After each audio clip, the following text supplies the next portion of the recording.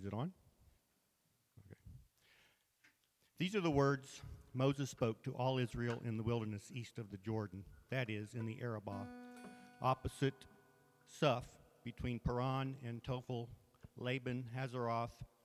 I should have read these beforehand. These are lots of hard words. Dizahab. It takes 11 days to go from Horeb to Kadesh Barnea by the Mount Seir road. In the 40th year, on the first day of the 11th month, Moses proclaimed to the Israelites all that the Lord had commanded him concerning them. This was after he had defeated Sihon, king of the Amorites, who reigned in Heshbon, and at Edrei had defeated Og, king of Bashan, who reigned in Ashtaroth. East of the Jordan, in the territory of Moab, Moses began to expound this law, saying, "The Lord our God said to us at Horeb, 'You have stayed long enough at this mountain. Break camp and advance into the hill country of the Amorites. Go to all the neighboring peoples in the Arabah, in the mountains, in the western foothills, in the Negev, and along the coast, to the land of the Canaanites and to Lebanon, as far as the great river, the Euphrates. See, I have given you this land. Go in and take possession of the land the Lord swore he would give to your fathers, to Abraham, Isaac, and Jacob, and to their descendants after them.'"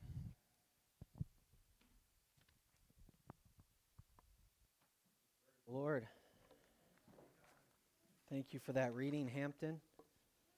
We are lucky to have Hampton read this Sunday. He runs a webpage titled Bible.org, and he struggled with the words himself, which is good news for all of us.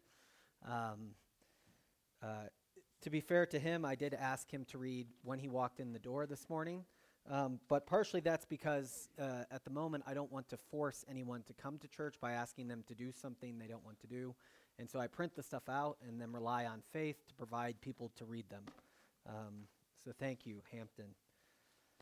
As many of you know, that means we start a shift in our reading this Sunday from the gospel that we had been doing to Life Together, to Pentecost Sunday and Trinity Sunday, to the book of Deuteronomy, which means we've entered into the final book of the Torah together.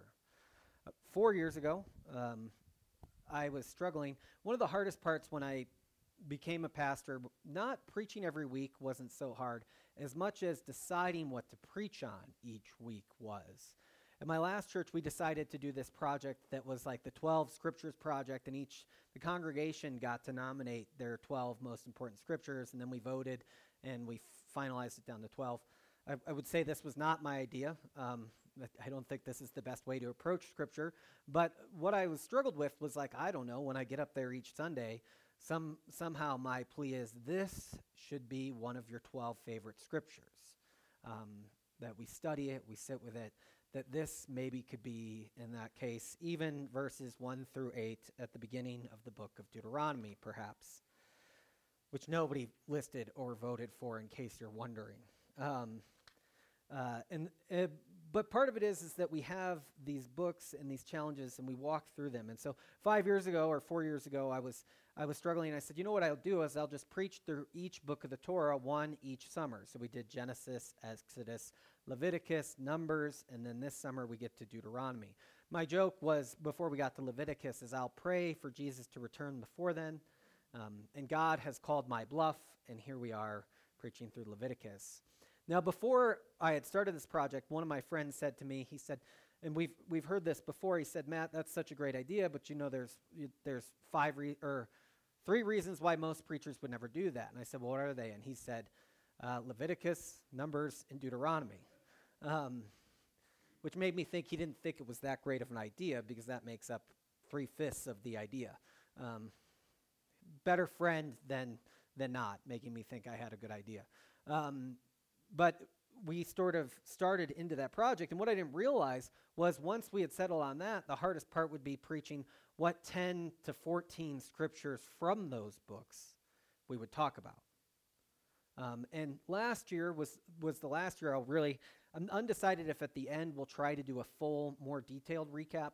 Last year I tried to do as best of a detailed recap of the first 3 books as I could, and it felt like one of those things where it's like repeat the Gettysburg Address as fast as you can and not faint or something like that. It was one of those sermons that was more exercise for me in my memory and in my challenge of trying to bring all of it back together and tie it together, that I thought this year we won't do as detailed of an exploration in it. There's just so much to say about those first books. But this year we get to the book of Deuteronomy, which I think was the one I would have said I was looking forward to the most when I started this series. And I would have said Numbers was the one I was looking forward to the least. Numbers has become my favorite one of the ones we've done so far, and so it'll be interesting to see where Deuteronomy goes. But Deuteronomy is this one that sort of ties up together this thing we call Torah and we call Pentateuch. Elizabeth Atchemeyer calls the book of Deuteronomy the middle of the Old Testament, which I think is an interesting way to think about it. Now, this is just an Old Testament, so it is not the middle of the Old Testament, but it is, part of the way through. But one of the things we talked about as we've been going through this series is there are rabbis that have this mindset that the whole thing of what Jews practice together is the Torah, the first 5 books, and that the rest is commentary on that. And you kind of see this, particularly with the prophets, is what they play out is what is the correct way to interpret Torah? Are you doing Torah correctly if you give 1/10 of your income, but don't care for the widow and the orphan? This is a question that comes up in the later prophets. Interestingly enough, Jesus walks into this same problem himself. As sort of a rabbi, prophet, teacher, they ask him which one of the commands would he rate are the highest. And Jesus says the love of God and the love of neighbor, tying together a scripture from Deuteronomy, the Shema, as we'll get to it, one of the most important Jewish scriptures, and the scripture from Leviticus, love your neighbor as yourself. Jesus says that these two, and in Luke he says these two things are what everything else hangs on. So there are 618 commandments, I think, in the Old Testament, or commands, and Jesus says that if you put those 2 pegs in, the rest of them hang from that. It's an interpretive lens to sort of go through the Torah. And Jesus, we made this joke at House Church, having been there and helped write it, gets to say which 2 are the most important, being God himself. But this is the challenge of Deuteronomy. This is this last one, and it's meant to tie together all this, the questions that have been hanging, or at least give us a sense of where we are going and is what's next. As I mentioned, the first commandment comes from the book of Deuteronomy that Jesus references, which wouldn't have been rare for a Jew at his time or rare for a Jew today to say that that's the first commandment. Hear, O Israel, the Lord your God is one. You are to love the Lord with all your heart, mind, and strength is common in that case. But as we've talked about, it's hard to say that, but Deuteronomy appears to be the second most quoted book of the New Testament. Now, you can argue, if you look up, it's hard to say what's quotes and what's allusions to a book. I've found it between 2nd and 4th on all the rankings, and I think it depends on what you're counting as something or not. But one of the things that I thought was most important, before we get into sort of a quick overview of each of the books and then where we start in Deuteronomy today, is that Jesus, first off, that Israel is the life of one person. This nation we call Israel, this character we call Israel in the Torah, is a person that is being cared for and guided by God in its communal identity. I have a hard time today as a 21st century millennial American of thinking even what happens to my children is really that much of an extension of what I am. And yet, in an ancient mindset, what happens to your nation and to your people and to your land and place is much more an extension of who you are than we think of it today. For them to grasp that the story of Israel is the story of one person, of one nation, of one community guided under God's character is important to the story. It's not a bunch of individuals gathered together in a collective around one document, but it's a group of people that God has called into the world. That's the first point I think is important to keep to mind as we read the Torah. The second is that Jesus embodies the faithful Israelite himself. And so one of the clearest examples of this is that the Jews, they go out into the wilderness after being rescued, and they sin, and they stumble, and they fall into temptation, and spend 40 years wandering. Jesus, as the faithful one of Israel, walks through the waters of baptism himself. He is baptized, which is for us an allusion to that Passover miracle of in which the Jews are rescued. And then he walks out into the wilderness himself and spends 40 days and 40 nights there, but does not succumb to temptation. Jesus, in his body and in his story, makes the story of a faithful Israel. There's one person who calls this story interpreting story.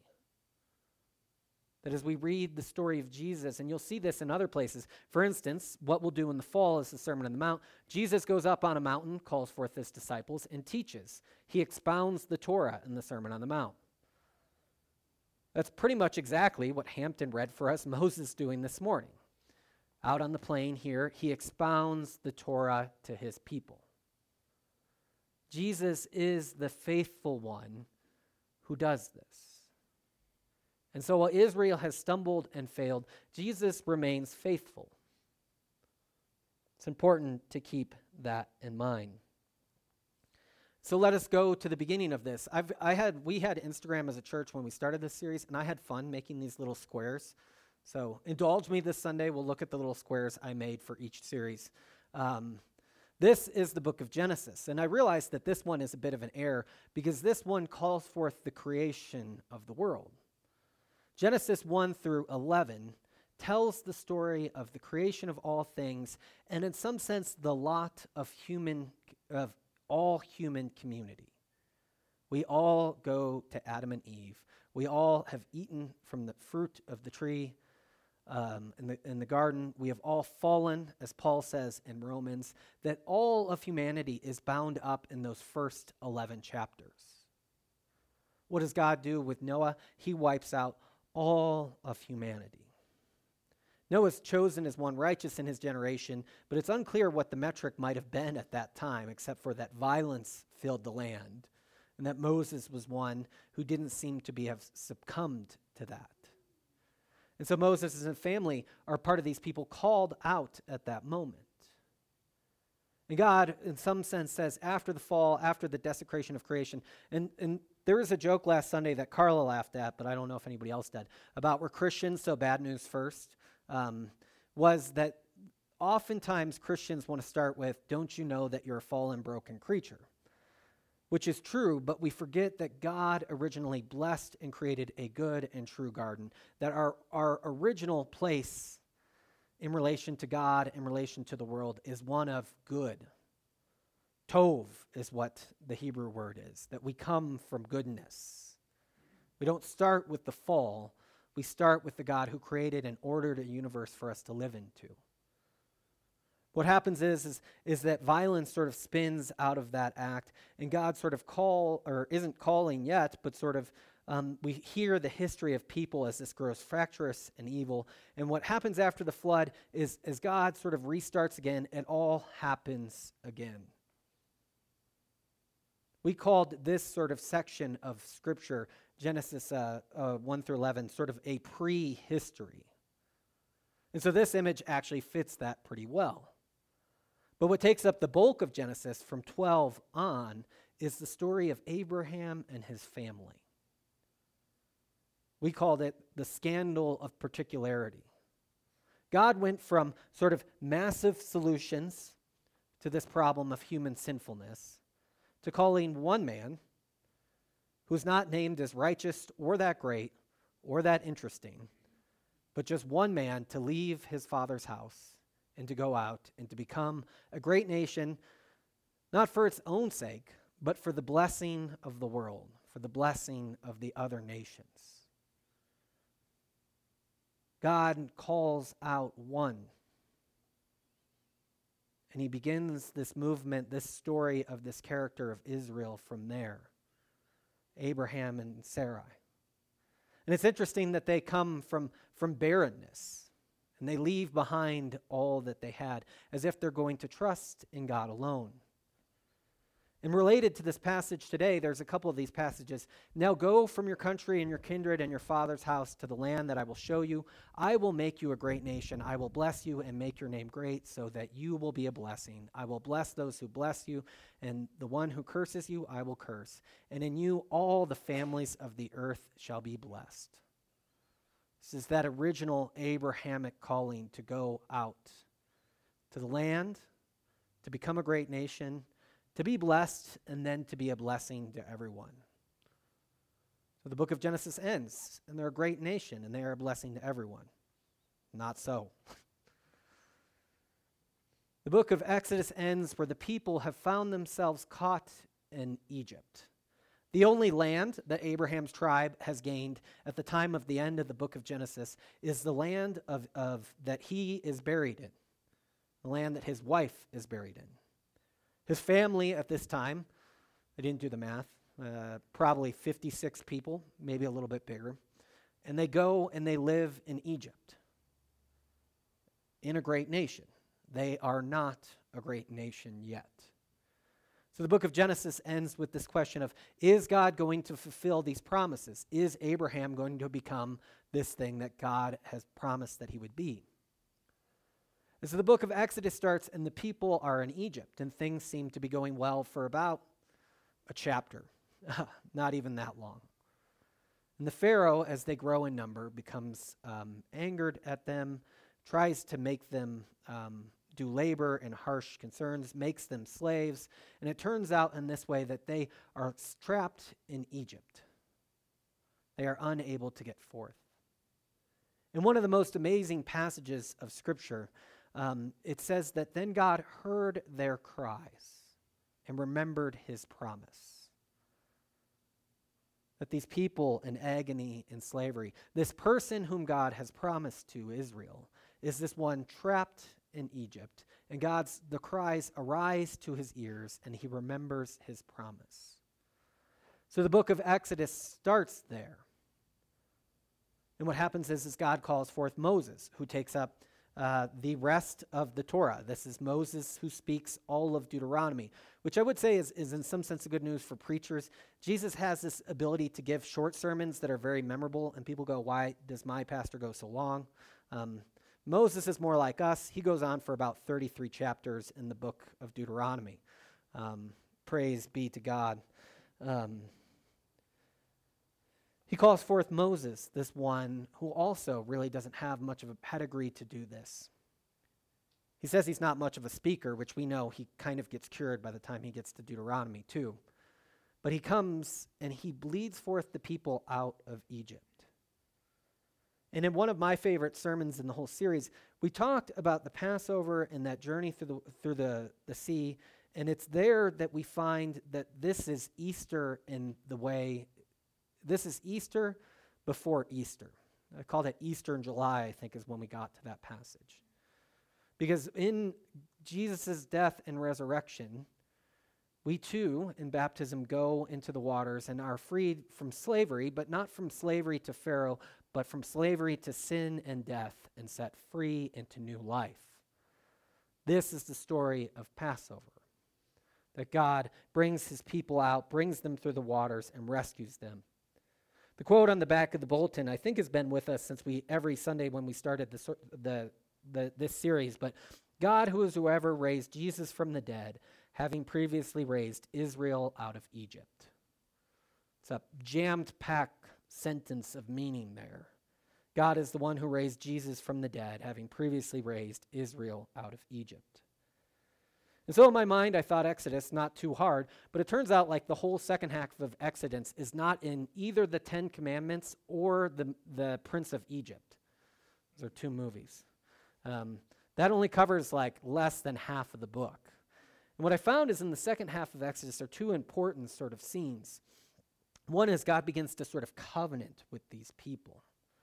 They're his chosen ones. He's beginning to form them into the people that will be a blessing to a nation.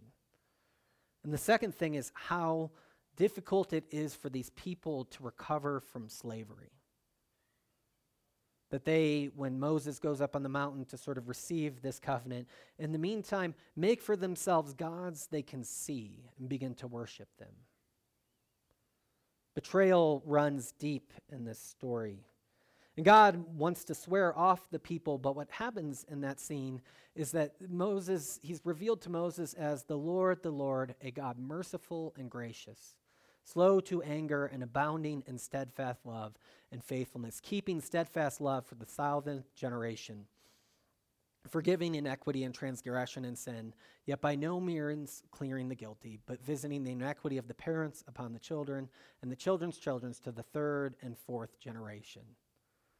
That God is revealed at this moment on the mountain to these people as a God of steadfast love, of faithfulness, of one who will remain with them.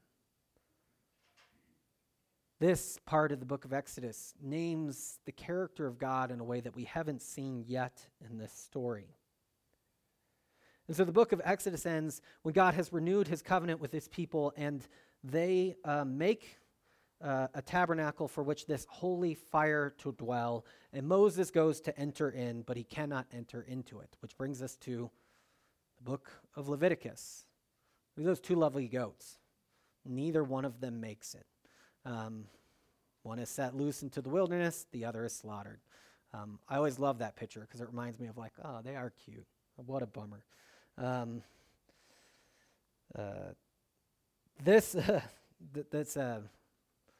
You had to be here. The book of Leviticus begins to sort of say, how will these people be with this God who is their particular God, who is a holy and consuming fire, who is this sort of unchangeable, immutable thing that is going to reside in their camp. And rightfully so, the people are terrified of this thing residing so close to them. And Leviticus, in most of its book, gives them the laws and the reasons, and how first that they are going to worship this God, and how second the people are supposed to be this God, be with this God, and model him to the world. To be holy as he is holy is one of those calls. We call it the book of Leviticus because it deals with the Levites predominantly. The Jews call it Vayikra, which is the third Hebrew word up there, and it's God spoke to them from the tent of meeting. Actually, Chris made us this awesome thing, which has the Hebrew titles of the books that come from near the first words. So Genesis, in the beginning. Exodus, these are the names. Leviticus, and the Lord spoke, Vayikra, to him. Numbers, in the wilderness, and Deuteronomy, words. These are the words that Moses says to them on the plain. And so the people in the book of Leviticus find out what it is to reside with God. But as I said, that Moses couldn't enter the tent at the end of the book of Exodus, whereas at the beginning of the book of Numbers, Moses is in the tent hearing from God. It's as if the whole book of Leviticus sort of fills this gap, and so that they can hear from God in the temple. It's this sacrificial system and this built thing that allows them to come into God's presence. In Numbers, it's this, like I said, it was my favorite, so I'll try to keep it short here. It's this amazing story of first God's faithfulness to preserve them through this, his joy to give them the promised land, their denial of that gift because they see the challenges are too great, and then God's sort of therapy in healing them from what it was like to be slaves in Egypt.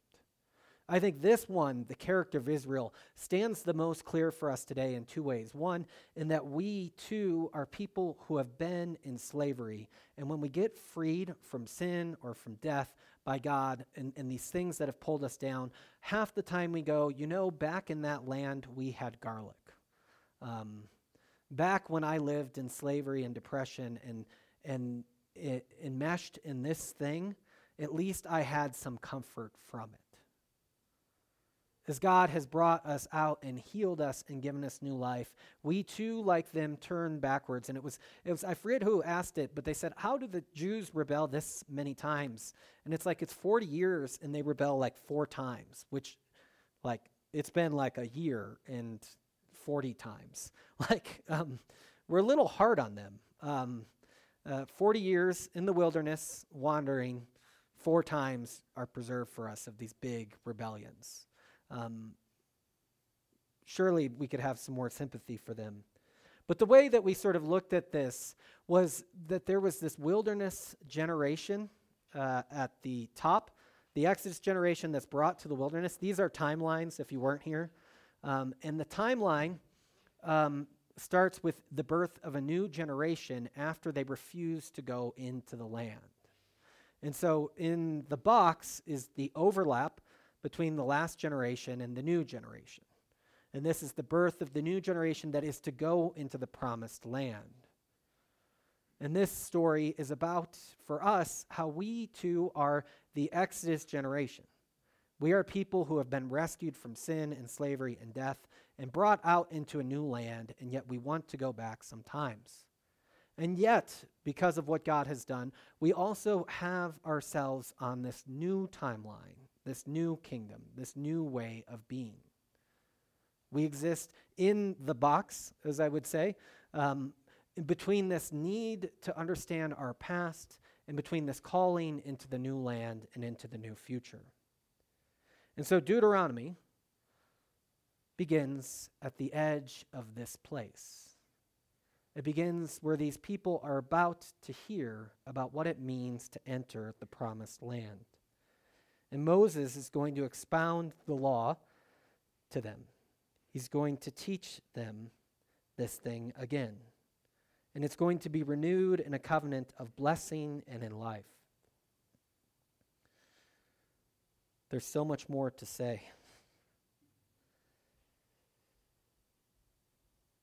I want to end with where the passage that Hampton read for us today is. It says 2 things. It was time for them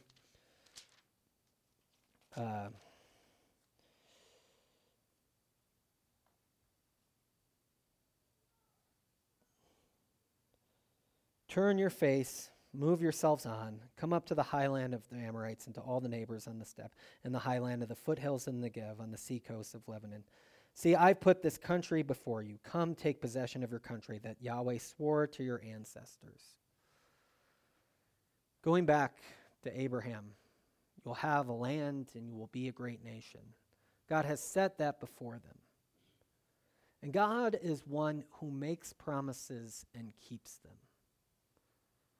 The last thing that I want to say is that we live in a world where promises are rarely made. The one promise we are called to make and keep, the promise of marriage and fidelity, has become more optional than not. And we live in a world in such that I think it was a parenting book I was reading not long ago, like 2 years ago, but that said, try not to make promises to your children because invariably you won't be able to keep them. And we live in a world in which promises are broken, and so much so that promises have little or no meaning. And so what does it mean that God has this promised land, this gift of grace that he is going to bestow upon them? That God is one who keeps his promises. And so it for us to trust and to have joy in this. That in a world without promises, we belong to a God who does. And not only that, in participation with this God, we too can create a communal world where promises are made and kept. If we talk about what would be a witness to the world today, it would be a world that has not abandoned promises in the hope of a future promise to us, but one that believes even more deeply in it. And so it is for us to hear the promise of God, to go into the land, or to stand at the edge of the land and to hear from Moses for the next 10 weeks on what it is like to be entering into the land that God has prepared for us. Let us pray.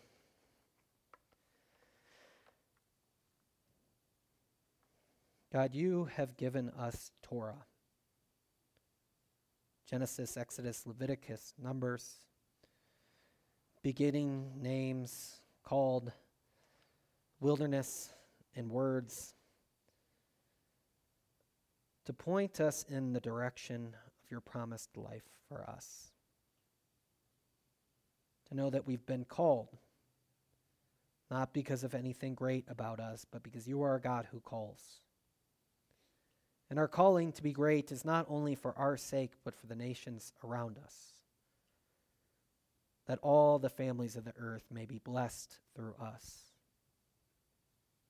And God, you have preserved for us stories that show how often we can fail at it, and that you are a God of unfailing love, of forgiveness and mercy and faithfulness.